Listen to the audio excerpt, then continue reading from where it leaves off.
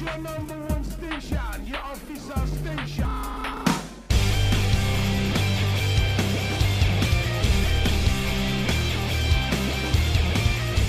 You're listening to The Itch. My name is Casey. My name is Dan. And I'm Aaron.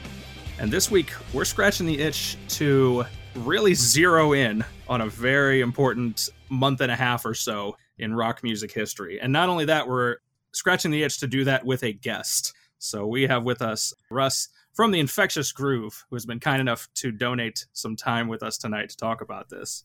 So welcome, Russ, and thank you. Hey man, thanks for having me. It's not me doing you a favor. It's like someone let me out of the cage to talk about 91 again. You know, like I'll tell you who you're doing a favor to. You're doing a favor to my wife, who's gonna have me talk to you guys about 91 again instead of her. Yes. You know? I understand how that goes. Yes, honey. I know. REM put out that great record that year, and then later that year, I know. So we are actually glad because I was actually 7 years old during this year. So yeah, same here. I didn't really quite understand the impact of this year until obviously much later in life. For sure. Yeah, I need music historians, people who are really just immersed in music across the board. And that's why people like Russ, people like Brian from Playlist Wars we have on, because you guys just live all this stuff from all eras. Like You've done your homework going backwards and everything. And so, when what Russ is referring to about talking about 91 some more is the fact that the Infectious Groove podcast actually just a number of weeks ago, I don't know, a month or so ago, released a 2-part series on the year of 1991 in music, not just in rock, which is our specialty, but music in general and how important it was and a game changer in a lot of ways. And so we were talking amongst ourselves about episodes related to albums coming out that year, and we ended up just deciding, hey, let's kind of be part 3 of their conversation in a sense. We're just zooming in on a very specific part of the whole year that they were discussing. Yeah, which is great for me because that part of that year, if you're gonna talk about one of the most important sections of music in the last, I don't know, 30, 40 years, those 2 months in that 1 year are just, there's so much that wouldn't have happened music wise since then without those 2 months. Mm-hmm. And that's exactly what we want to kind of explore a little bit here. So we're talking about August and September of 91, in which there were a good dozen or more, just in the rock realm, very notable albums by artists that would have very big futures. And we're going to talk only about a handful of them. But it kind of starts with Metallica's Black, which was released on August 12th of that year. And I know Dan has many thoughts about that. He has shared some thoughts about Black in the past. And the range that we're going to talk about ends on September 24th with, among others, the release of Nirvana's Nevermind, with a lot of very important things in between as well. So yeah, it's funny you mentioned the Black Album, because if you are a fan of it, well, this album where a whole bunch of bands remix their songs or redo their songs, and every song is on there like 5 times at least, because there's like 51 tracks and it's just the Black Album being covered. So yeah, the Blacklist is out and it's wild. Yeah. Being a big vinyl collector, I always look ahead to see what's coming out on vinyl the next Friday, because because the pressing plants are backed up, vinyl is like very behind right now. So when something comes out digital, I always have to wait for the vinyl to come, right? And I didn't think about how big this box set is of the Metallica, and I saw it on the coming soon list, and it was like Metallica 7 LP set, and I was like, 7. what? Yeah. He's like, I have to get a whole nother crate just for the Blacklist album. Yeah. Yep. So at least for me on the Black Album, if you don't mind, there's just one thing for me. I think it's the most divisive album of everyone that we're going to discuss. I mean, there's people either love or hate this album. It's the divider line. It's the equator between old Metallica and new Metallica. Like if anybody refers to quote new Metallica, they always mean the Black Album forward. If they refer to old Metallica, they always mean Justice and before. And I don't think there's a more divisive album that year, at least, where people, I mean, almost everything else that year, you could say, oh, well, I'm not a fan of that genre, so I don't like that or whatever. But with the Black Album, as soon as it comes up, there's always a hefty debate about the record. Always. Yeah, you either became a fan or you stopped becoming a fan for a lot of people. Yep. Yeah, exactly. Well, it's funny that it's actually funny about that because, That's when, in my opinion, because I'm a huge Metallica fan, but like that's when my opinion new Metallica starts is Load, because like that's truly when they were quote unquote sold out. Like the Black Album, it was definitely a different sound for Metallica compared to like Justice for All and Master of Puppets. Yeah. There's no doubt that it was a different sound, but it wasn't like full on, I don't know, sold out. Like it was, Sure. it was definitely, like you said, debatable on whether or not it's old school or new school. But like, I don't know, for me, it was a great rock album. Everybody still appreciated it for being a rock album. It might not have been a metal album like most people thought of Metallica. And I guess that's where we're getting at right here, is that's the debate. Yeah. See, I couldn't agree with you more on that. Here's my thing. I like my artists to evolve. I love when artists evolve and change, right? In my opinion, Metallica had just finished going on the greatest run in the history of metal, right? Like nobody is ever going to make a string of. So what were they supposed to do after Justice? Just try and make that album again? Yeah. Like anybody who's ever told me how bad, my brother and I just had an argument less than 2 weeks ago where he told me Death Magnetic's the album they should have put out after the Black Album. Oh, wow. No, because that would be them. To me, Death Magnetic sounds like Metallica sat down and was like, I don't know, let's do Justice again. And I didn't want them to do that in 1991, and I don't want them to do it now.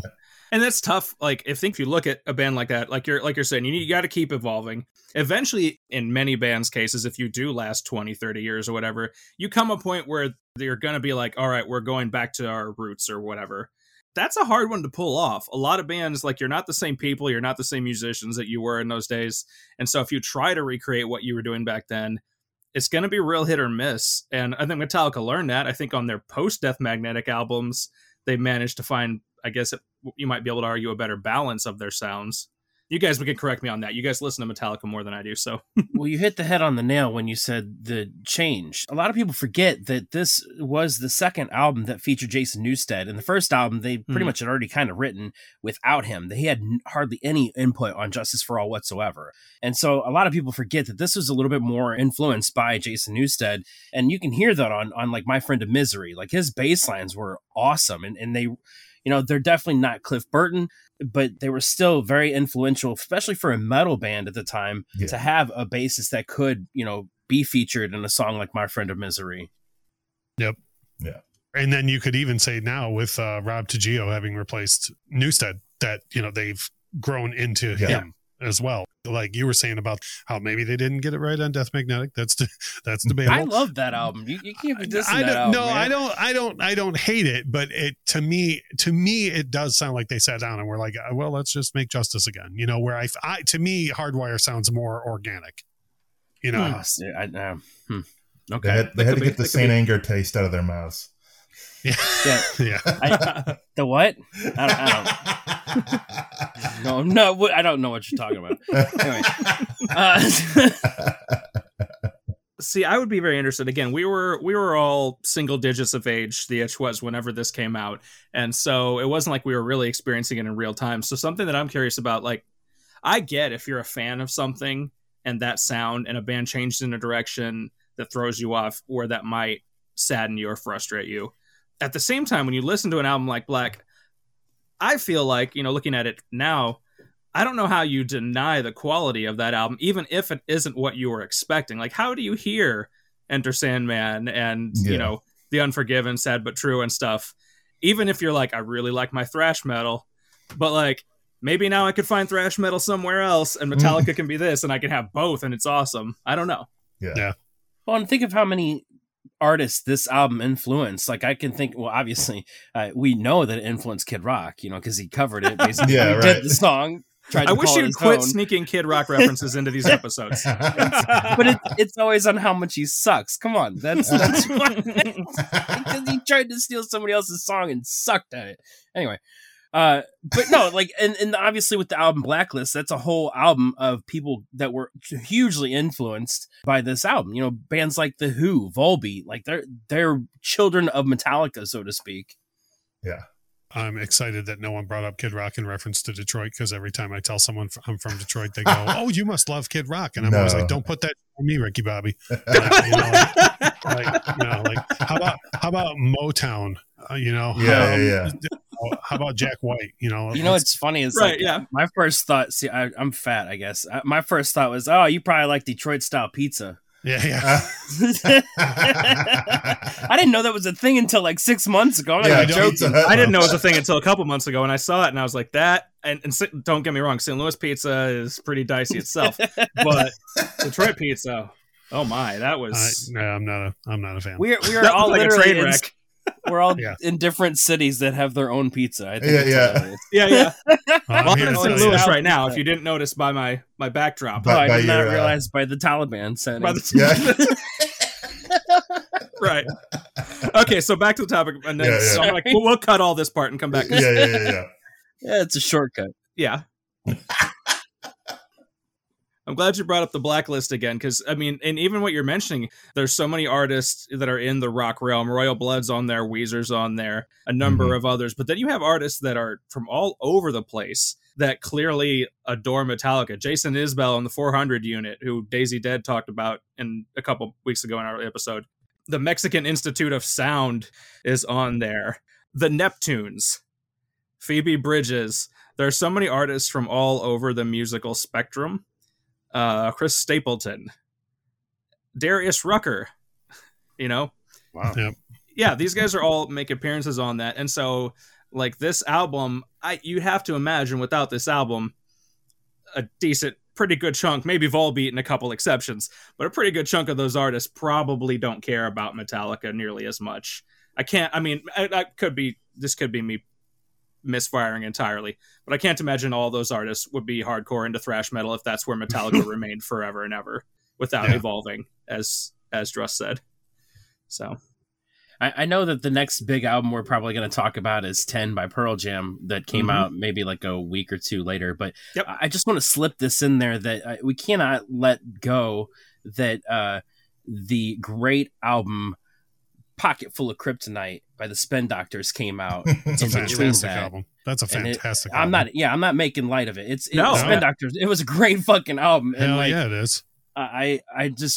It's a great rock album. It was a great alternative album. I really miss the Spin Doctors. I wish they kind of would have kept going, but they're really out there. Take off. They're not in the same. I saw them at a fair. I saw them at a fair like 6 years ago. I know they're out there. Yeah. We played them on our college radio station in 2004. Yeah. I'll tell you what. That record is so much better than their reputation is. Yeah. You know what I mean? Like, they are known as the Two Princes guys, right? Yes. And that's not even a bad song. That's just the one that's overplayed, right? It's like B-52s in Love Shack. Love Shack, yeah. Great song, but the band is better than that song, right? Yeah. If you just drop the needle on Pocket Full of Kryptonite right from the first 30 seconds, you'd be like, oh, you could play that for anybody now, and they'd go, who the hell is this band? These guys kick ass. You'd be like, it's the Two Princes guys. From 30 years ago. It's still awesome. Yeah, you should have listened to this whole album. Yeah. No, I'm glad that you brought that up since we're doing a little scoot through the passing of time here. That's a good point. Along the way from Metallica to our next kind of focus here, which was Pearl Jam's 10, you had the Spin Doctors. Blur came out with Leisure. You had Toad the Wet Sprocket mixed in there. Joan Jett and the Blackhearts. Joan Jett, Mr. Bungle, who was a very influential artist on a lot of what the Itch listens to. And Bob Seger. Cypress Hill. Oh, yeah. So there was a lot of things. And for a lot of these artists, it was their debut or very early on. So it was either like where they started to break into the mainstream or right before. But either way, like looking back in retrospect, there's so much. Mm-hmm. And so that brings us up to August 27th, a couple weeks later. And we have Pearl Jam with their debut 10, which is a ridiculously good debut album. Yeah. I mean, it's just, the whole thing is just blistering, Yes. And I mean, for every single thing you can do right on a debut record is done right on that album. It's just, it's insane. It's one of the best side twos I've ever heard in my life. If you're into vinyl, the side two is brilliant on that album. It's hard to come out of the gate stronger than Pearl Jam did on that album. Yeah. And that's how great this album is. You just said side 2 is fantastic. Side 1 is where all the singles are, unless I don't know where the album breaks, if it's at Jeremy or not. Jeremy, but okay. So that you got, Even Flow and Alive, Black, all that stuff. Those are fantastic. So you're like, oh, this album might be top heavy. No, not at all. It's actually just fantastic start to finish.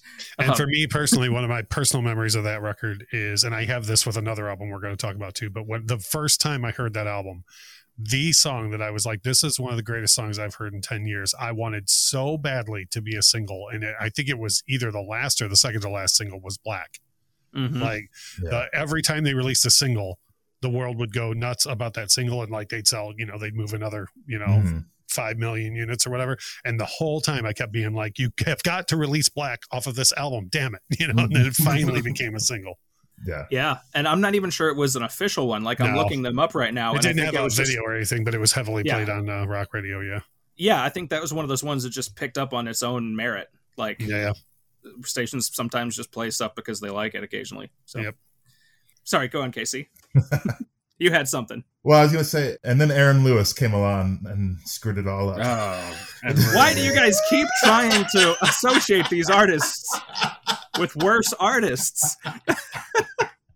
Anyway, no, but seriously, the one track that cracks me up on this album is the opening track, Once, because I always forget how that opens every time, because you listen to it on the album and you're like, wait a minute, is this Genesis? What is this?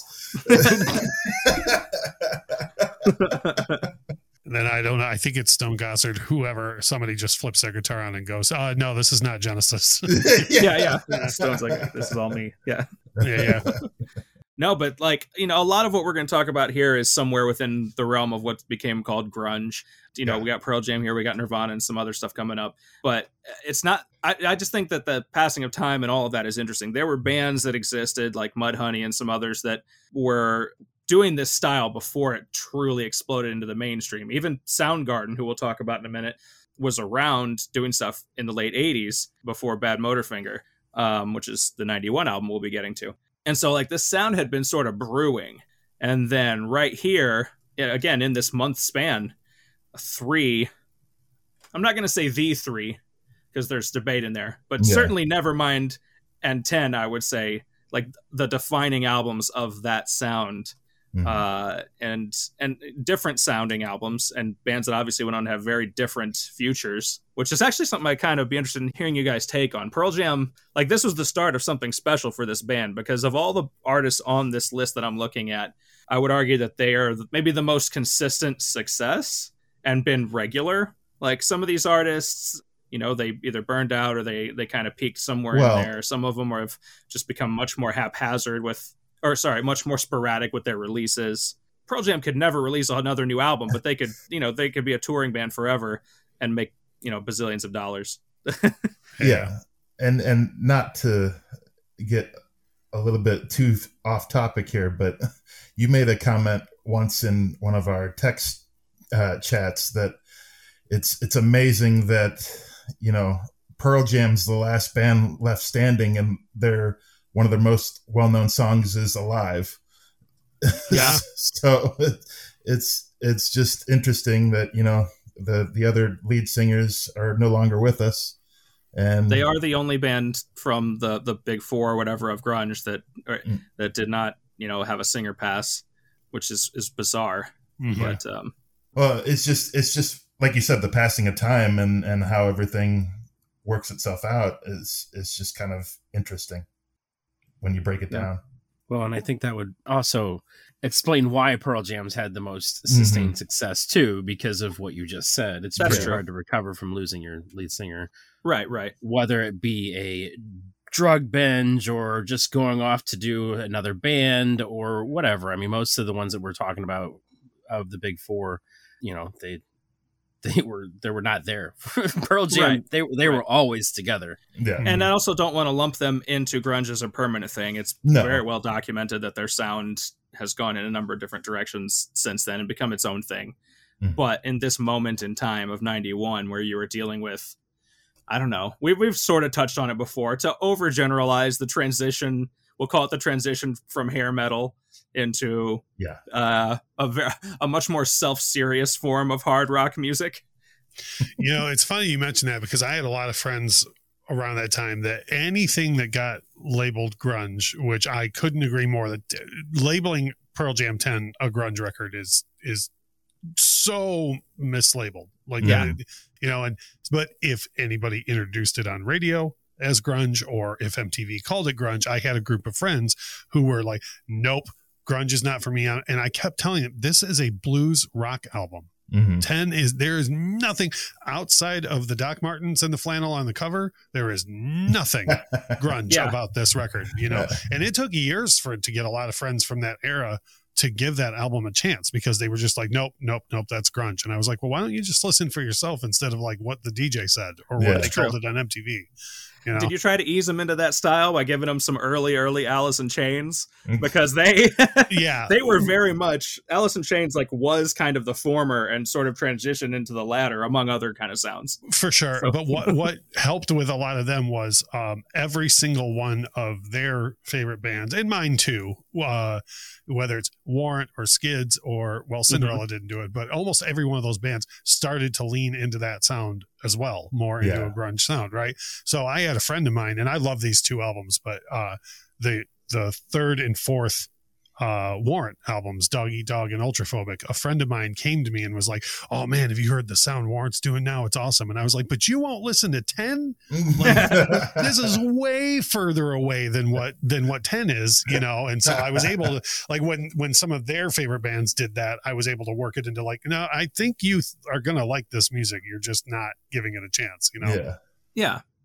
And this is probably a great place to transition into the next album on our list. We bump forward another couple weeks, September 17th, and we have a band that I know means a lot to Russ here. I've heard actually two different spiels about this artist and this pair of albums recently, because he not only did the 91 episodes, but on the Infectious Groove YouTube channel, he just did a vinyl about this. And that is a band that represented the peak of 80s rock in Guns N' Roses, and transitioning here into the early 90s with volumes 1 and 2 of Use Your Illusion.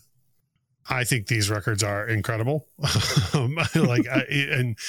not even in the discussion for like my favorite records of all time by some artists, but for the time that they came out, the ambition involved, they are just stunning.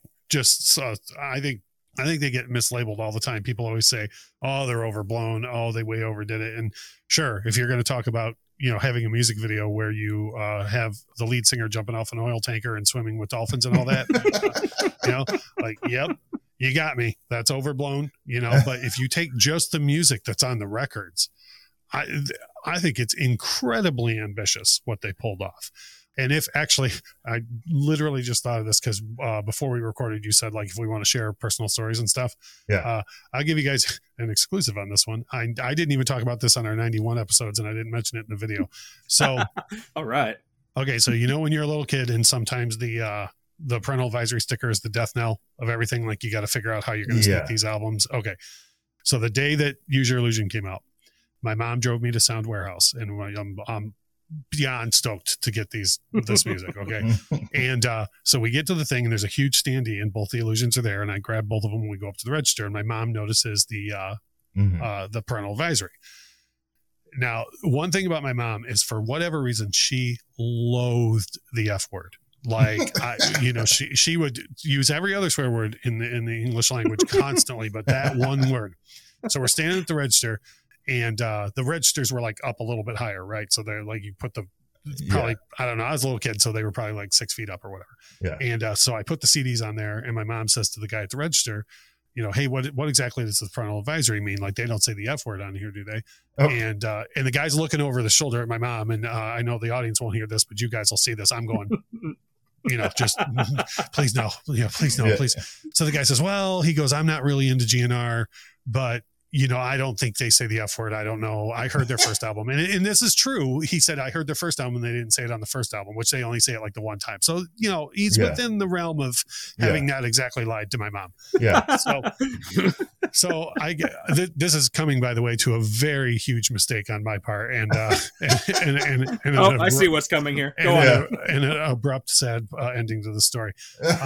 So I buy the CDs and I get in the car. Now, if you know Use Your Illusion 1 and 2, Use Your Illusion 2 starts with Civil War, which is the only song that I had heard off of Use Your Illusion because it was they played it way more on Detroit radio than they did You Can Be Mine. Okay. So I get in the car and I'm dying to hear this new GNR music. So I've already heard Civil War. So I put in Use Your Illusion 1. And for anybody in the audience who might not be familiar, Use Your Illusion 1 starts with a song called Right Next Door to Hell. Yeah. Which in the middle of the song, Axl declares, F you, and holds it for like 30 seconds.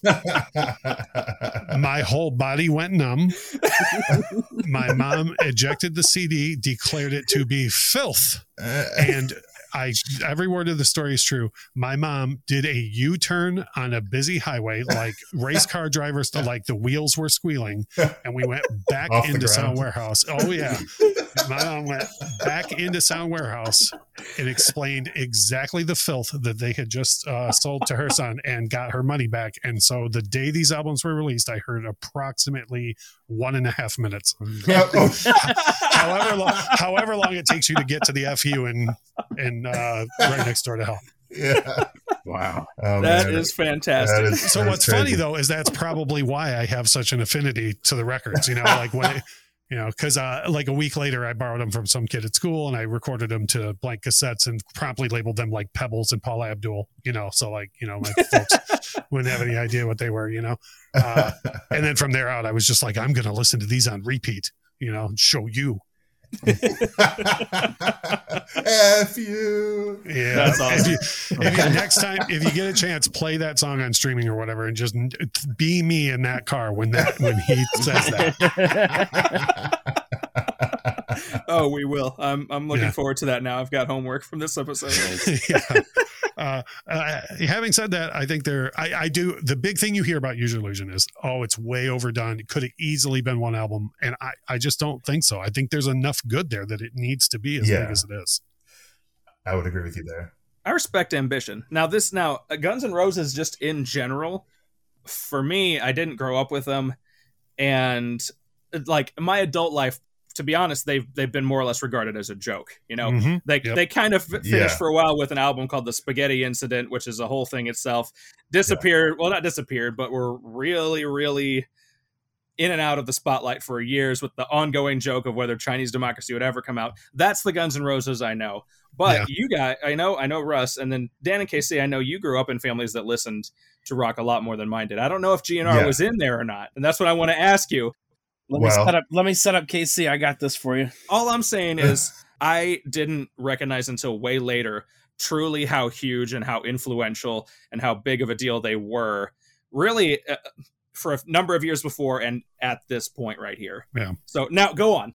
Well, see, I knew that because my dad is huge into like late 80s, early 90s, and Guns N' Roses is one of his top bands. So I've always had that influence from him of how important that these albums were to not only music, but just Guns N' Roses in general. But one thing I wanted to mention is that I didn't know this actually. Apparently, so the album liners notes from exactly Use Your Illusion 2, I believe it was. 1 and 2, I believe. I know where you're going with this. Hides the message, "Fuck you, St. Louis," amongst the thank you notes. What? Which is a reference to the Riverport riot near the Hollywood Casino Amphitheater, July 1991, during Use Your Illusion tour. Casey, where were you during that? Well, I wasn't at the show, but my dad was a huge KC95 fan. And so as they play Rocket Queen, Axl sees somebody with a camera taking photos. Now by today's standards, that would be insane because you would be wanting to punch every single person's face because they have a cell phone camera.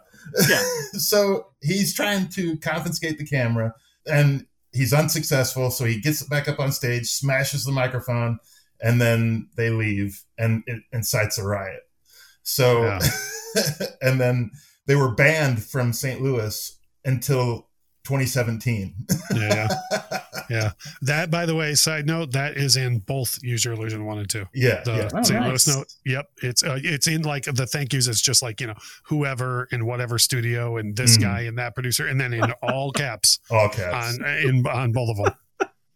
Yeah. Well, Axl Rose, just to let you know, St. Louis hasn't forgotten, and fuck you, Axl Rose. Well, I have a side story about that, and I wish I knew what the exact date was and the picture that this happened, but I don't know if it was Keishi or not, but they had a rally that they wanted to take a picture with as many people from St. Louis flipping Axl off, and so here I am, a 7-year-old kid on my dad's shoulders. Dad, what's this mean? Well, you get to do it. You get to do it here. So I'm on my dad's shoulders somewhere in the crowd giving Axl the bird. That's awesome. So here's something you should try and Google around to find it, because it is out there. The Axl Rose that we have now today is the kinder, gentler, elder Axl Rose, and like he can now take a joke and it's cool. There is a picture of Axl like 4 years ago holding the picture you're talking about. Yeah, like of him being like, "Ah, boy, I did that. Yeah, that's me." Yeah.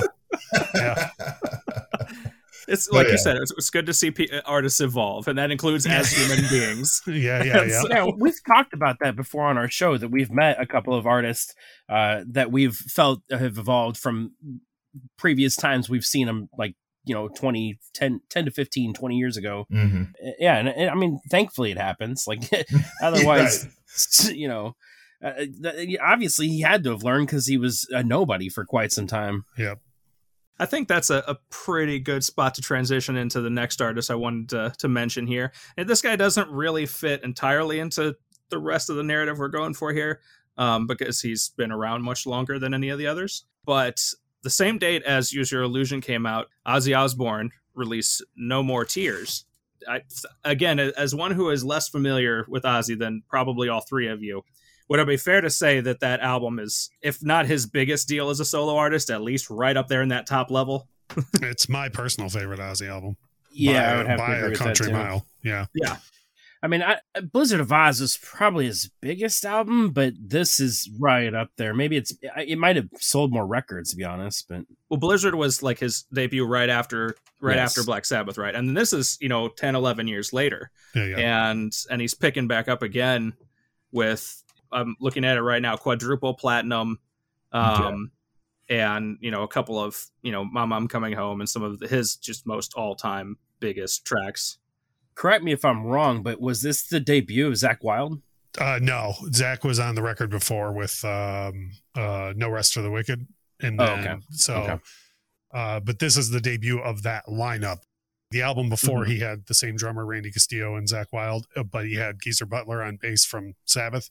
And then this particular record had the same lineup except for Mike Inez, who would go on to be in Alice in Chains, which is crazy. A lot of Alice in Chains fans, I tell them that, hey, do you know your boy's playing on that Ozzy record? They're like, what? Like they had no idea. But that Ozzy record is just If anybody who's not a Motorhead fan has ever wondered about Lemmy's songwriting ability, and they claim to be a fan of No More Tears, it's always fun to be like, hey, do you know that the guy you're not a fan of wrote 70% of that record? Like, what? I mean, you talk about it. For me, No More Tears is a lightning in a bottle. Like, you take Lemmy's at the top of his game, songwriting wise. Ozzy's got the best overall lineup that he ever played with. Ozzy was in the prime of his life as far as his vocal ability at the time. I mean, it's just everything came together on that one thing. And another thing too is the imaging of it, which is, we could probably do a whole other episode about, like what we talked about with Pearl Jam, like the way it was sold as opposed to what's on the record. You know, when we talk about No Rest for the Wicked or The Ultimate Sin or Bark at the Moon, the record label was very much Ozzy's quality of music was very secondary to, look, it's the scary guy, they like, even No Rest for the Wicked, nothing to do with what's on that record. Is Ozzy sitting on this throne looking like, you know, there's demon kids around him or whatever, you know, and no more tears. It's just a very plain Jane package. Like even the picture of the band is just 4 dudes standing there. And they're like, the music is more important than the imaging on this record. And even the album cover is him with little fairy wings. It looks like. Yeah.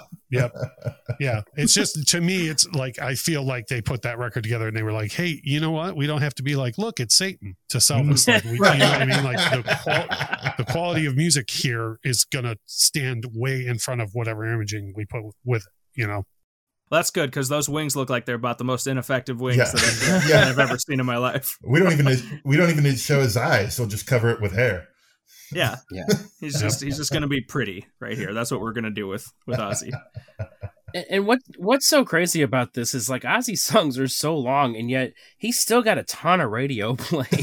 You know, radio hates long songs, and like No More Tears is probably one of his biggest radio songs. It's 7 minutes and 24 seconds long. And it's not a song that they typically will cut, like, because the entire song is great. And that's also a song where like the whole band at the time all kind of collaborated and came together for just kind of a masterpiece almost. That song is massive. Like that is just a killer track. The actual title track, No More Tears. And that's before you worry about, I don't have the charts in front of me, but I have to assume like My Mom Coming Home, Road to Nowhere were probably bigger hits than that song was. But that song is just massive. Like what a massive song that is. I couldn't agree more. Just speaking of long songs on the radio, though, back to Use Your Illusion, November Rain is a radio staple to this day, and that song's like 8.5. That's true. It's like the modern day Stairway to Heaven, you know? Yeah, right. Yeah, not to mention the music video for November Rain, they spent like over $1 million because they took a little chapel and flew it on top of a mountain to have their little wedding scene. That's amazing. It's one of the most expensive music videos ever made. That's amazing. And to sidebar one more time with my Axl apologistism, I always tell people, if you were that guy and people kept telling you yes to ridiculous stuff like that, you would be like, I kind of do run the world. Right. Well, and also one thing thing we didn't bring up, that was also one of the longest tours in history as well. It was like over 2 years. Sure was. I saw that. I saw the tour 3 times, and actually, I promise this will bridge us off of GNR. The opening acts that I saw for that tour were the Smashing Pumpkins, who were supporting Gish at the time, Soundgarden, and Skid Row were the 3 opening acts I got for that tour. Wow. So I don't know where Bad Motorfinger falls in this, but maybe we could. That's a perfect. I was going to say that's a perfect transition into the next one, to Soundgarden. Yeah, I do want to note along the way you had further notable rock records. You had Hole, you had Caius, which for anyone who doesn't know, eventually sort of was a precursor to Queens of the Stone Age. You had the Pixies with an album, Trompe le Monde, came out all within that week as well in the rock world, and then you had Bad Motorfinger. That was another one where I remember, because I, was a little music nerd. I used to always call the venue and go, hey, who's opening tonight? And the first time that ever happened to me was I saw Def Leppard on the Hysteria tour, and I called and said, who's opening tonight? And they said Queensryche, and I said, did you mean Queen? And they were like, no, Queensryche. And I was like, well, who the hell is Queensryche? So the same thing happened with Soundgarden. I was like, what is a Soundgarden? Because that Bad Motorfinger hadn't dropped yet. They weren't in the public eye. And then we got to see Soundgarden play twice that night because GNR came out like so late that they sent Soundgarden back out to play their set again. They said, play their set again. So we were like, another shot, kill time. We were play it again. I remember just sitting there thinking, these poor guys, like I didn't know they'd go on to be legendary or anything. I'm thinking these guys have got to be like, hey, we're here again. Here's the same. And they played exactly the same set list. The first time. We're killing time because Axl's being Axl. Yeah, because that's amazing. Sorry about Axl being Axl. Here's most of Bad Motorfinger again with like one song you might know from the album before it. But yeah, that record for me was one where I was like, again, it's grunge-ish. It's such a hard rock record. I remember the first time I heard Outshine, that song punches you dead in the face. Oh yeah. Right. I was just listening to this album earlier this week in preparation, and I'm like, I'm not gonna lie, I don't love the album. It's not overall my thing, but that beginning, Rusty Cage and then Outshine back to back, like, yeah, that's some good stuff. Yeah, that's how you start a record. Yeah, that they knew how to start this record. This was their, big breakthrough. They had a couple albums before this. This was the one where they went platinum. They started having like big hit singles, and then they stayed big for, a while. Super Unknown, Down on the Upside after that. They were a big piece of this puzzle too. And I don't know, I'm looking at this and it's very interesting to me because we're talking about how huge this year was in retrospect. Because you had big albums transitioning, like, Metallica, thrash metal, they were the kings of it, but it was still thrash metal. So it wasn't like it was the most mainstream genre of music until Black comes out. Now Metallica is, on their way to being worldwide stars. You had Pearl Jam exploding onto the scene with one of the best debut albums I've ever heard. You had Guns N' Roses arguably at the peak of their power. You had Ozzy, who I mean, many of the artists, even from his original heyday with Black Sabbath, not doing that much at this point into the 90s. Ozzy shows up again. He's like, oh, I'm still here and I'm still excellent. And you got Soundgarden, who's been around for a few years, made a couple albums, and finally gets it right, in the public eye, I guess you say, in terms of this mainstream popularity. Just so many bands coming from so many points in their career and all doing massive things in the same month. I don't know. It was just a massive, massive year. And I know we've labored that point, but I don't know if you guys are fans of The Office or not, but in the last episode of The Office, there's a character that says, I wish there was a way to know you were in the good old days when you were in them. And I'm actually a little bit older than you guys. I think I was 16 in 91. And here's the thing. I literally knew I was in the good old days when I was in the good old days. Like that year, everything that kept coming out, I was like, this is the greatest year ever. Like I would tell anybody that would listen to me, like, you already knew. Yeah, like I was just like anybody that would listen to me, I would be like, like on the way to the register with No More Tears or whatever, be like, just so everybody, this is the greatest year ever, like like just so you all know. And at that point, like Achtung Baby and everything from the rest of the year hadn't even happened yet, and it just was like. Like, you guys don't understand. It's like, it's reasons why I saw GNR 3 times or whatever. Like I was literally like, right now is the good old days. Like, I'm going to see this right now. Yeah. See, I'm glad you were able to really milk that and experience it. I was not old enough to appreciate or really listen to much of this stuff at that point. And I didn't come from a household that really nurtured that as much. Yeah. So. Yeah, but it's also great that it's just there. Like, before my time was like the singer-songwriters of late 60s, 70s and all that. I love that I can go back now and appreciate the living hell out of, what not singer-songwriter, but what Rod Stewart was doing, like with the Faces or Simon and Garfunkel, or like it's all still there for you to dig into, I just was lucky to be like, when people are like, oh, I was born at the wrong time. No, I was born at exactly the right time to take all of this in for me. Yeah.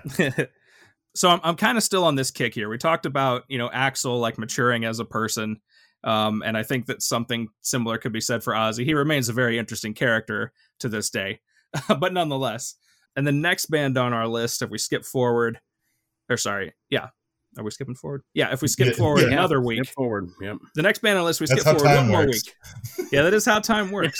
Good point. Good point. So after you were worn out with the last album.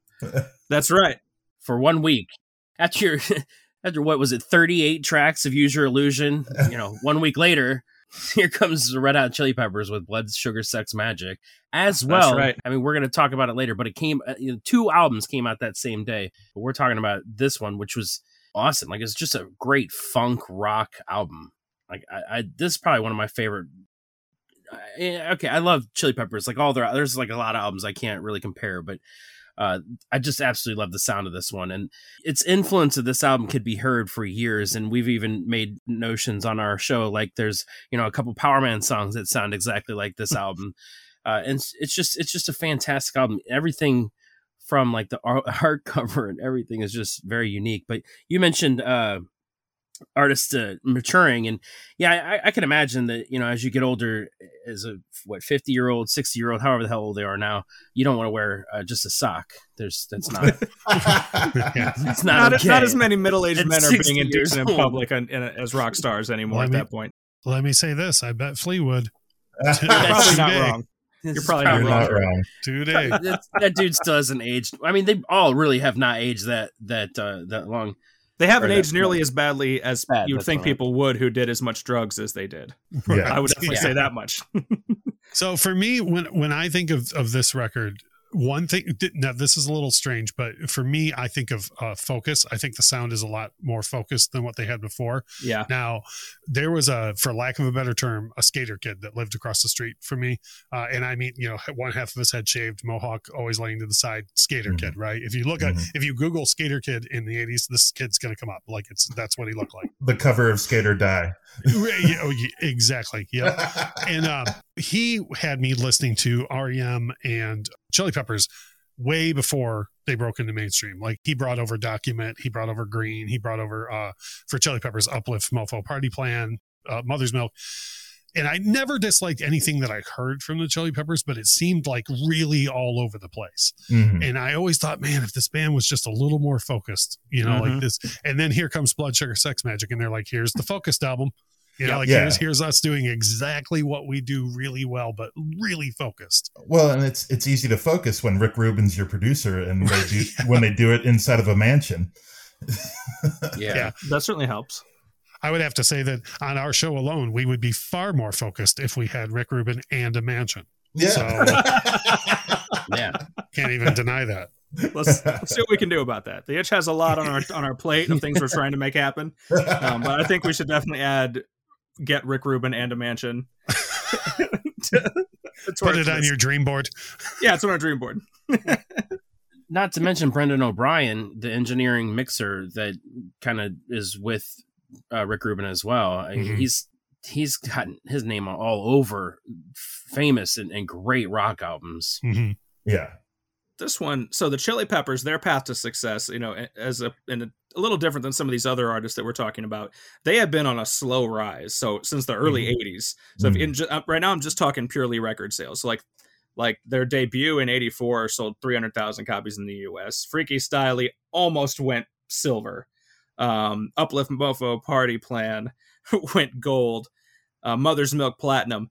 Blood Sugar Sex Magic explodes 7 times platinum. And as Russ mentioned, it's focused. As Dan mentioned, it's got the production behind it. And really, like a lot of what we're talking about here is, we talked about a metal artist. We talked about, the rise of grunge. We talked about artists from the 70s and 80s that have staying power to them. The Chili Peppers, like this album is, I would say, one of like the defining albums of what you would call like alternative rock in the 90s, with massive singles that had different sounds to them. Yeah. The softer ones, complementing kind of back and forth on some of those ones that were funkier. It was a fascinating album in a lot of ways. You have Breaking the Girl, which is still one of my favorite Chili Pepper songs that basically sounds like Stomp. It's got that breakdown. I felt like this was John Frusciante's like epiphany, or I don't like his magnum opus. I like that word. Yes, that's it. Thank like you. masterpiece. Yes, his masterpiece. And then like I don't know if he left. I don't know how the terms of how he left the band, but like then he left the band, and they were good, but like they just couldn't get back to what they were with him in the band. Sure. I've always liked the lineup with him. I think that's their best lineup by far. Yeah. Oh yeah, and another thing is you hear a lot of names thrown around when you talk about influential guitarists. Jimmy Page / EVH, of course. I know a lot of people who picked up a guitar for the first time because of that record and John Frusciante's work on it. There's a whole bunch of people who never would have touched a guitar without knowing that you could do as many different things with a guitar as Frusciante did on that album. Yeah. Yeah. Another thing I just wanted to point out real quick, because you had talked about the steady rise of a band. And I think that is something that is so missing from, and by today's music, I mean, at least the last 20 years, is these days, if you come out with something, you've got to hit and then, be consistent immediately. And that's it. We don't have artists anymore who are allowed to hone their craft, right? And then get to a piece of work like this. Like, you listed them, but like this is the Chili Peppers' 4th or 5th studio album. Yeah. Okay. The Dark Side of the Moon is Pink Floyd's 7th album. They didn't just get together and sit down and write the Dark Side of the Moon. Like they became, and if you listen to their second record through their 6th, you hear them becoming better at being a band. And the same thing with the Chili Peppers is you hear them becoming the band good enough to make Blood Sugar Sex Magic. Yeah. Not everybody's going to be Pearl Jam and fire on all cylinders right out of the gate. You know what I mean? Right. Yeah. And also Pearl Jam, you could argue with the Mother Love Bone background and what everybody else was doing. They were already the same thing. They were allowed to grow into the people that were good enough to make that. The Chili Peppers, the big thing for me in 91 was because I had that kid across the street who got me into this and whatever. People would always go, "Oh, have you heard that new band, the Chili Peppers?" And I would be like, no. This is not a new band. That was back in my, more pretentious music days where, like, no, I need to fully educate you on everything they did before this, Let's go back to 84 right now. Yeah. But I do distinctly remember people referring to them as a new band. And I was like, no, this is not a new, but boy, are you going to be surprised when you go to the grocery store and try and find that album and find out there's a whole other section of albums for them. That's true. And I think we kind of touched on it earlier. This was also where it's not a transition in sound entirely. They still retained a lot of what they had before with the funk. Yeah. The funk but when you're putting out Under the Bridge and that kind of thing, when you started incorporating, sort of ballads or whatever you want to call it, acoustic numbers, things that are, incredibly accessible and very different sounding than what you put out before. Like you mentioned them growing into being this band, this set the pace for who they were going to continue to be. I mean, One Hot Minute notwithstanding, as unusual as that little album was. But you go over to Californication, there's a lot of songs on that I think you could argue were much more influenced by the Under the Bridge and Breaking the Girl side of the Chili Peppers than the Give It Away side and that kind of thing. No, I couldn't agree more. Yeah. They kind of figured out how to become a pop band in a sense. And I'm not saying that in a derogatory way per se. No, yeah. But they were able to hone in on their success. Yeah. And Under the Bridge is like one of the first songs I remember, because I guess I was 7, but I remember like I was in the back of somebody's car, like just singing this song, and I knew all the lyrics and stuff as a kid. And, it's one of the first songs I actually knew by Red Hot Chili Peppers. Mm-hmm. Yeah. Give It Away remains my favorite Chili Peppers song. And I think we mentioned this when we were talking with Lauren on the Weird Al podcast. But to this day, since Weird Al has put out the Bedrock Anthem, every time I hear Under the Bridge, at that, 15 seconds or however long that first, stanza is, you think every single time I'm like, it needs to turn into Give It Away. And it never does on the Chili Peppers album.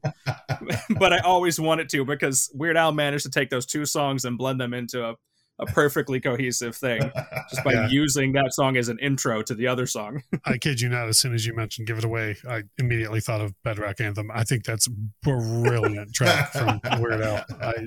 I can sing much more Bedrock Anthem than I can Give It Away. Oh, for sure. For sure.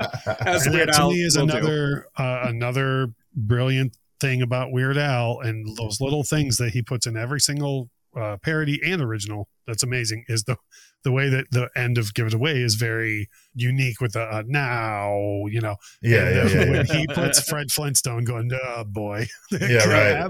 To this day kills me. Yeah, I don't want to sidetrack too far there, but yeah, the Weird Al or the Flintstones sound bites put in that song make it. They're fantastic. Brilliant. So that same day, one of the biggest albums for Nirvana came out called Nevermind. One of the biggest albums for anybody. Have you guys heard of this album or? Never. I've heard some. Never heard. I've heard of a little bit of a ruckus over the album cover. Yeah, especially recently. Yeah, it happens every few years. There's a ruckus over it. You can edit this out of your show if you want, but we are all dumber because that lawsuit exists. Yeah, this is all accurate. Yeah. Yeah, the kid that basically, was celebrated his famousness throughout his life is now suing the band for I think didn't he call it child pornography? Yeah. This man who has openly and proudly, celebrated the fact that he's the kid from that album before. Yeah. It's crazy how he was able to celebrate that every 5 years when he was being paid. And then all of a sudden, it's an issue. But before I get all of us in trouble for libel, I'll shut up about my opinions on that guy. I think if we were going to get in trouble for libel, it had happened already. Yeah, somebody would actually have to listen to us. Dan has said some things about a few different people that we hope they don't hear us. We don't tag them in the episodes. I'm sure it was deserved. Oh, I kid you not. Not to, this is probably more for us than the listeners, but there have been a few episodes we put out where I'm like, I don't know if I should tag the artist in this. Yeah, right. We've had that discussion as well. Yeah. We literally have had that discussion. Yeah. Just very quickly, one thing I want to say about Nevermind because there's a lot to unpack here. Obviously, I jokingly ask if you guys have heard it, but you know how big of an influence all of our older siblings are on us, and you're always chasing being as cool as your older brothers, or if someone in the family is always older that you're trying to whatever, emulate. And I remember very clearly before anybody knew about Nirvana at all. Of course, they had Bleach Out, but my brother stopped at a Harmony House, which was a regional chain up here in Michigan, and I said, "Oh, what are you going in to buy?" And he very, as cool as an older brother can say that type of thing, he goes, "Oh, you've never heard of him," and I was like, "Oh boy." And he went in the store, got Nevermind, and came back out, and he had a monster system in his truck. And I remember very clearly the first time Dave Grohl kicking me in the back of the head with his subwoofers, and just being like, what is this? And I had no clue that, by the end of the year, it would be the biggest thing. I'm not saying we were sitting there going, this is going to be the biggest thing ever, but he knew about it. I just remember clearly when that drum kicked in, being like, wow, coincidentally, from that day on, that's the other album I was telling you guys about earlier. From that day on, every time a single came out, I was like, why not In Bloom? And then then it finally got released as a single, and I was overjoyed. But by that time, the record had sold, 100 copies or whatever. Yeah, almost every single song on this album was released as a single at one point. It feels like it. I mean, In Bloom gets played. Teen Spirit to this day on the radio is the biggest one still. But I still, if I stop and listen to a rock radio station, In Bloom will still pop up. Lithium as well, Come As You Are. Yeah. Like, they're all still in regular rotation because this album was that massive. I don't want to focus too much on sales, but again, going back to it, this one went diamond, which almost no album does. That is over 10 million units sold. It's insane. It's incredible. Yeah, and I would argue deservedly so. And again, Nirvana is a band that I didn't truly grow up with. I remember in elementary school, a friend. I think this was honest to goodness my introduction to Nirvana. Was a friend telling me in school one day randomly something to the effect of, not verbatim, but the police think that Kurt Cobain's death might not have been a suicide. That is the first memory that I have about Nirvana, is conspiracy theory speculation over how Kurt died. Yeah. Years and years later, I discovered, I really dove into Nevermind, and I feel that it lives up to the hype that it got at this time period. I think it's a fantastic album, start to finish. There's so much diversity on the record too. It gets pigeonholed as the face of grunge. Yeah. And there's so much. There are grunge songs on the record, sure, but there's, let me put it this way: you don't have an album with songs like Polly or Something in the Way, and deny its diversity. Yeah, there's a lot more going on that record than just to go, it's grunge. There's a lot more happening there. And one other thing I want to mention real quick, and I don't know if you guys know of this cat, but there's a country guy named Sturgill Simpson who I'm a huge fan of him, and his third album, he does a cover of In Bloom on it. And before I heard it, if you had told me that a country person covered In Bloom, I would have said to you, please make sure that I never hear that in my life. It's like the Scissor Sisters version of Comfortably Numb. Oh my Lord, I'm a fan of that band, and that's the worst cover in the history of the world. Thank you. Like, I love that band, but holy cow, that's the worst cover in the history of mankind. Like, I would like a word with the Scissor Sisters over that. I would like a word with. We used to, work at a radio station before we actually got our radio show. Was the college radio station, and they played the crap out of that song. And we walked into the office one time with the music director and told them they need to stop fucking playing that song. I'm not doing a radio shift anymore. We would delete it off the playlist anytime it came up. Yeah. It's hard to make Roger Waters more of an angry human being, but I bet the day that came out, he was more of an angry human being. You gotta know it. So speaking of our radio station, though, it's really funny in our radio show. It's really funny because my whole tieback, my whole association with Nirvana, like I was not really a huge fan of Nirvana. I'm not really into the grunge. Like it's good. I kind of got into it a little bit as teen because it's depressing music, and most of the teenagers are depressed. But my real association with this is that I remember one time Saturday. So there's on the radio station, there's specialty shows on the weekend. One of them is called Crossroads, and the guy that does the Crossroads, his name is Dave. He's a nice guy. He's been doing the show for years. And I was doing a sports program before his show, and he comes in and we were kind of talking, and we had talked previous conversations about how I wanted to do a radio show, and I was playing because like we got to choose. Well, we probably didn't choose, but we chose the music before the sports program came on. I just threw in whatever songs I wanted to hear because I was sitting there and I'm not going to listen to crappy music. And so I threw on Come As You Are by Nirvana. And I remember Dave walking in. He's like, "Oh man, did you get your show?" No, man, I didn't. I did not get my show. I do, I'm working on it. I promise you, I'm working on it. I will try to get it in the next year. That's the goal. And the next time I saw Dave, I think it was like 6 months later, we had our show. Yeah. So for context for listeners and for Russ, the college that we went to, Lindenwood University, their radio format is what's called AAA, Adult Album Alternative. So I would say it's usually, I wouldn't entirely go soft rock. It's a little more diverse than that, but it's music that's probably a little too cool for your parents and not quite cool enough for the actual college kids that are there. Got it. John Mayer, Jack Johnson, Jason Mraz, those kind of singer-songwriter stuff. Robbie Williams. Yeah. So, and our show, obviously, it was a hard rock show. So when Dan's talking about that, what we would often do, or at least what I would do when I did any type of shift, I would sort of, from the library, customize we'll call it the itchiest selection of music that I could find. So, it still wasn't a perfect fit.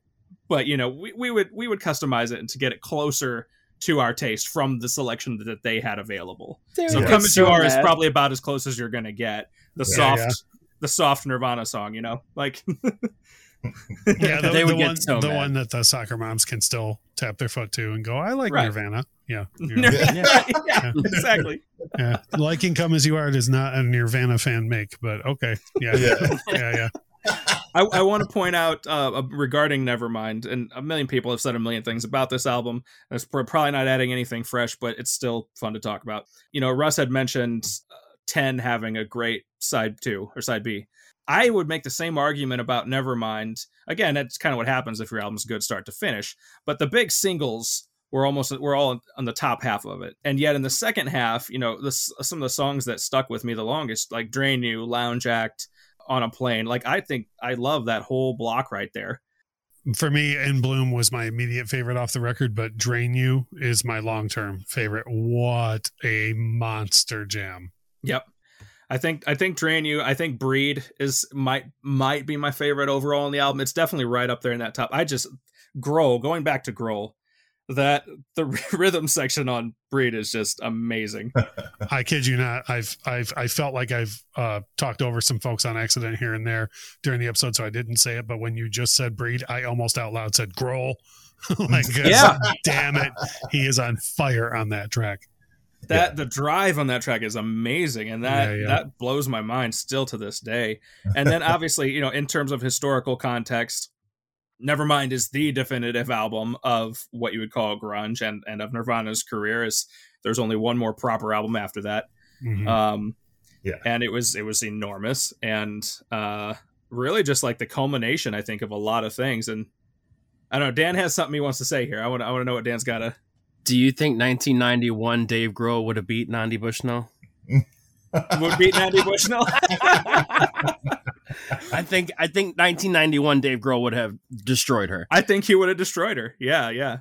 further context on that, Nandy Bushnell is like an 11-year-old like British girl who is adorable and has had an ongoing internet drum off quote feud with Dave Grohl. Yep. Got to be featured in one of their concerts. Yep. Yeah. And it finally came to a head. And so I highly recommend looking her up. But I totally agree. 91 Grohl would have just wiped the floor with her because he was that intense. There wouldn't have been no back and forth with that one. Like, it just would have been like, up, done. Yeah. I mean, he probably had a similar personality at that point, but was less refined. But he also, he was pounding the drums every night at that point instead of being the singer. 91 Grohl would have just thrown something at her. Like, it wouldn't have, you know what I mean? Like, bass drum. You ever do that? You ever, without going off on a tangent, you ever look back at like early Nirvana footage, and not earliest, but 91, and just be like, wow, that's Dave Grohl. Like, he just looks like a totally different dude. Like, looks completely different guy. You're like, one day you're going to be the coolest gum chewing dad in the world. Absolutely accurate. Yeah, and what's funny about that is like he even grew his hair back out, and he still doesn't look the same because he's, I guess, his kind of rounder face now. It was so narrow back in the day. That's true. Yeah. I mean, that just happens to the best of us as we age. Don't get me wrong, but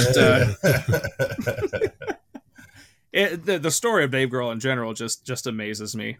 That you could have two such massive lives in the music world. Right. His life in Nirvana and his life in the Foo Fighters is it's absurd. Mm-hmm. But this is the album that really propelled him into that stratosphere. Nirvana had Bleach before, which was a notable album, but it was nothing compared to this in terms of cultural and like mainstream notoriety. Yeah. I mean, the massive sales and all that, but I mean, everything about this is like a paradigm shift in culture overall. Yeah. That's kind of what I was touching on earlier. And if you want to expand on that, I want to hear that, because that's kind of what I was trying to touch on earlier. And again, it's a slight overgeneralization, but not that much. Is, the 80s dominated by new wave and by various forms of like glam, and the hard rock was more colorful and kind of goofy and stuff. Mm-hmm. And then this stuff hits, and you've got the flannel, you've got the Doc Martens, you've got Pearl Jam boycotting like the press, and Kurt's very famous, notoriously complicated relationship with his own fame, and a lot of angst. It really is, like, musically and just personality wise, of rock music. Mm-hmm. The point I was going to make about the cultural difference is when we touched on earlier, like the Chili Peppers, had a swell, REM had a swelling thing, and those were all very divided fan bases. Like most people listening to REM were not Chili Peppers fans. We're talking pre-91, right? In B-52s and Mudhoney and whomever. But Nirvana was like the thing that all of those fan bases united kind of behind. Yeah. And then once they pushed it to a certain level, we joke about the soccer moms, but like a lot of the glam and hair metal fans were starting to go, oh, okay, well, maybe I'll give this a chance. And then all the soccer moms were like, oh, that song's pretty catchy or whatever. So it was like, once those fan bases kind of came together to push behind one thing is what like started to blow it up. And then it started to touch everybody's lives. Mm-hmm. Yeah. Yeah, that's what I was going to mention, because, glam rock in the 80s was really popular and almost kind of blended with pop music. They were as big as some pop artists, like Def Leppard and stuff. And I think that's, so it was almost kind of natural for it to transition to something, because, everybody was kind of getting away from the glam rock, and everything was changing in terms of rock. And I think that this whole 44 days that we're talking about in general, like help usher the new age of music really away from that whole kind of glam rock scene and shitty ass music. Dan has beef with that era of music that he was also born at the right time, because he missed most of that, or at least missed, but was too young to care during most of that. Yeah. Could you imagine me with long hair? I'll tell you this much: there's a lot of talented musicians in that era, and it was a blast while it was happening. I will tell you that much. I'm sure. And I mean, there's bands that I have respect for. I'm not a huge fan of their music, but like, it just, to me, it was just not I don't know. It's just not a good time for rock music. That's for sure. So Dan is a big proponent of 91 since it did bring in Pearl Jam and Nirvana and the Metallica that he grew to love. And the last album of our 44 days was the Soundgarden Bad Motorfingers, kind of ushering the whole age of not only grunge, but just the Seattle music scene. Like, obviously somebody was just sitting in Seattle, in the 80s, like, hey, let's sign all these bands. What was Seattle doing? There was something in the water that was... It was just raining all the time. Something in the rainwater in Seattle. Forcing people to just stay inside and play music, right? I mean, rain... isn't the Pacific Northwest like also kind of known for like depression and stuff? Like, when, like people, humans... Yeah, humans, and I'm trying to make a stretch here to connect these two things of, cloudy, rainy weather and depressed attitudes. Those guys were sitting stuck at home and breaking out their guitars and singing about what was bothering them. Well, and that's the thing too. The thing with, that's my theory with gangster rap really breaking, like, I don't know, a good 3 years before 91 is really when that started to break, and a lot of that was very reactionary to all of the pop music that was in, they were like, hey man, everything is not sunshine and rainbows, like here's some of the real world, right? And I feel like grunge was very much the same thing as South Central Los Angeles was to rap. In Seattle, they were like, yeah, okay, nothing but a good time and girls and beer and stuff, but also there's some real world issues, and like we're all going to talk about it at once. So I feel like those two movements are obviously completely different topics, but it was to me it's the same thing as when like Sabbath came out of England in the 70s. They were like, yeah, I don't know what world you live in where everything is peace, love, and rainbows, but like over here it's all factories and death and dismay. And I feel like this is another one of those things where like a region rose up and was like, we have to tell our story now, Right. And I think in terms of, well, I want to make one little side note, and then I got sort of a bigger point. Just to touch on Nirvana one more time. They've been in recent years a few different times where the remaining members have gotten together and done tributes of various types. And, it's hit or miss when they try to bring in different singers, because obviously nobody can replace Kurt. I will note, and if anybody else has something to add to this, by all means, there are two bands that I feel out there do a pretty darn good version, as it were, of Nirvana, if you're interested. And so if you ever want, there are tribute bands that exist as well, but these are not tribute bands. But that they do Nirvana, sometimes even entire live performances as Nirvana. One of them is a band called Deer Tick, which is sort of this like Americana rock band. And the singer John McCauley really, I think, channels Kurt pretty darn well. And the other is one of my favorites that we've talked about on the show before, Local H, who for a number of different years over the past 20 or so has done Nirvana. They basically have been Nirvana for Halloween. They'll do a Halloween show as Nirvana, entirely playing Nirvana songs. And I also think Local H does a pretty good job of carrying the spirit of Nirvana and sort of the attitude of that time frame. Even to this day, I think they do it pretty well. Yeah. But so I just want to point that out there. But yeah, I'd agree with that. Yeah. And then a big point, I'm looking at these bands and just thinking about where rock is right now and the bands that have been influenced by them. Metallica's obviously influenced every moderately accessible metal band out there that you hear. I think of Avenged Sevenfold was really big for a number of years in like the 2000s and stuff. And I think they're very, very clearly owe a lot to Metallica. You guys, Dan and Casey, our episode last week was, you guys talked about Point Fest. The two headliners of Point Fest, which is a big radio rock show, Seether and Shinedown, entirely influenced by the grunge era and sounds and those kind of sounds. You can, Sean Morgan, like practically, you could, especially earlier in their career, I'm pretty sure Sean Morgan wanted to be Kurt Cobain. Yeah, right. Even down to the dyeing his hair and all that stuff. Yeah. And so all these bands, Ozzy, obviously, the Chili Peppers influenced a number of bands that we've appreciated. A lot of those bands that have funk and whatnot incorporated into them. So there's just the bands themselves had mostly a lot of staying power, and then the ripple effect of their work, has stuck for all these 30 years and continues to influence bands.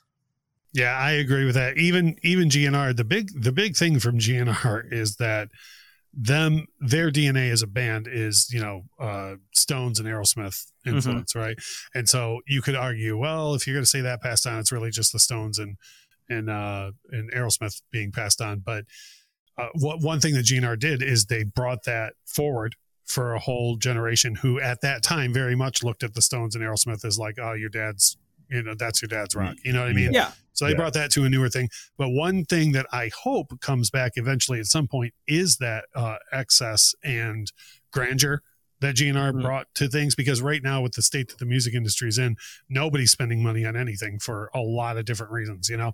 So I would imagine there's any number of bands that are like, yeah, we totally could do a video with a gas tanker and, all that, but nobody's going to spend that kind of money. So I feel like any influence as far as the grandeur and absurdity of rock that GNR could have is kind of in a state of arrested development because of the state of the industry, you know. But I think that someday, let me put it this way: there was a point where no one was doing what Bowie was doing, and then somebody looked back eventually and was like, "Oh, we should, let's kind of bring that back some." And I feel like that will happen with them eventually too. I think they'll have a longer staying power once the music industry kind of gets itself under control. Some. Assuming it ever happens. Yeah. Nah. I don't think Dan doesn't think it's happening. I don't think it's going to happen either. From now on. Yeah, I don't think it's going to happen either. But I'm going to sit and hope though. I'm all for some spectacle and some larger than life characters and something that, not just in terms of sales, but in terms of cultural impact, like makes rock music bigger. I mean, I don't buy it when people say anything on the, like the rock is dead conversation or anything like that. But I also understand that today's pop stars are not Axl Rose. Those are they're very different styles and different things going on. Yeah. Rock is definitely not dead because Tool proved that. Like 2 years ago, they released an album. They destroyed Taylor Swift and everybody was like, who the hell is this Tool? Yeah. And so there's no doubt that that's one case study, I suppose. Whenever certain bands want to make their presence felt, they can. Yeah, they still have that power. Oh yeah, there's a huge place. I just mean kind of referring to what Russ is saying, like just that grandeur and the impact, being a must see event kind of thing. I'll tell you this: as far as the Rock is Dead argument goes. That argument's been happening every 5 years since 1965. Right. Like if you look back now in 75, you had Toys in the Attic, Physical Graffiti, albums like that coming out in the year of 1975. Wish You Were Here by Pink Floyd. And there were articles that year written about how rock and roll is dead. It's like, wow. What? So if anybody tells you rock and roll is dead, they do not know what they're talking about, or their argument's going to be outdated within the next 30 days. They just don't listen to music, obviously. Right. Well, gentlemen, I think we've covered our bases pretty well here. Yeah. There's a lot to say, and we said a lot of it. So good on us. And remember, again, talking about this year, this was literally only 6 albums that we focused on here. Yeah. And in a 2-month span, and one specific genre as well. We've talked about a number of other artists. I mentioned before we started that I was going to name drop A Tribe Called Quest somewhere in here, and so here it is.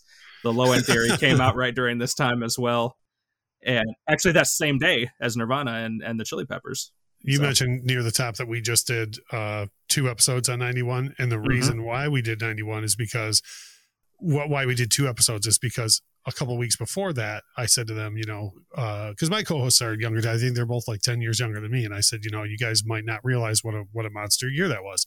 So let's do an episode on 91. They said, okay. So in doing the research for it, even I kept looking at the list of albums, and I was having lived through it. Yeah. And I texted them and I said, there's no way this is going to be one episode, because we tried to cover all the heavy hitters, and it was like, there's no way we're going to get through this in one episode. So the fact that we, the 4 of us, got through just these gargantuan albums in this amount of time is a miracle to me. Yeah. You're not wrong. Well, I mean, we kind of skipped around with Bad Motorfinger and stuff. But yeah. So it's not even 44 days of music, is it? It still is. It's just not every week within the 44. It starts with Black and ends with Nevermind. Well, and the Chili Peppers. And is that 44 days? I don't know. I didn't count. I'm not 100% sure it's 44 days, to be honest, but we're not going to fact check it. Okay, Are you? We might later. Are you insinuating that we can't trust memes? Because that's where I get all my news. Yeah, I'm saying, I literally, I can also always just call the episode 2 months in 91 or something along those lines. Yeah. Like, I will count the days to be sure that we're accurate, because 44 days does sound cooler to me, but we can find a different title if we need to. We'll do math. It'll be fine. And if we're off by a day or two on our estimate, the point still stands pretty strongly. So Yeah, true. Sometime in 91. Yeah. All right, so guys, I think we have really covered our bases right here. And Russ, we super appreciate having you in to help us cover those bases as a resident expert on the year 91 now, having spent multiple hours talking about it into a microphone in the last couple months.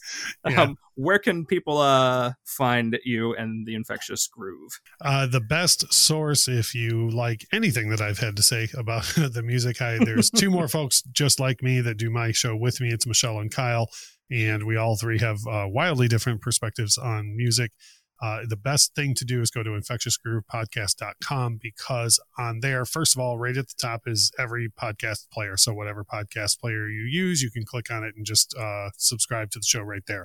But underneath that, and this is for a smaller section of the audience, but if you're into vinyl records, we have a YouTube channel that is completely independent content of the podcast, and it's more focused on all vinyl records, and that's right underneath the podcast. So if you want to listen to the podcast, there's a place to find that. If you're more into vinyl records, there's a place for that too, and it's all at infectiousgroovepodcast.com. I recommend looking up both of those, if for no other reason than Russ basically has a record store in his home. It is, it is laid out just like it. It's amazing. That's true. That's true. There's no way to be like, oh no, no, that's exactly what I was going for, and that's what you succeeded. Yeah, it's a marvel, and so you gotta. I recommend any listener go check that out. If you guys are ever around Detroit for any reason whatsoever, hit me up. We love to have people. We've had people from as far away as Brazil come up and spin records for us. It's awesome. That's amazing. Nice. We'll do. We'll have to talk after we hit stop on the recording here, and we'll get that sorted out. Actually. Well, thank you very much for joining us. We do appreciate it. Thank you very much for listening. You have been listening to the Itch Podcast. My name is Dan. I'm Casey. I'm Aaron. I'm Russ. And until next time, rock on. If you enjoyed what you heard in this episode, please subscribe and tell a friend about the show. We've got plenty of links in the show notes to continue the conversation, including the episode's playlist. And you can interact with us on Twitter, Facebook, or through Gmail, and itchrocks.com. All at itchrocks, ITCHROCKS.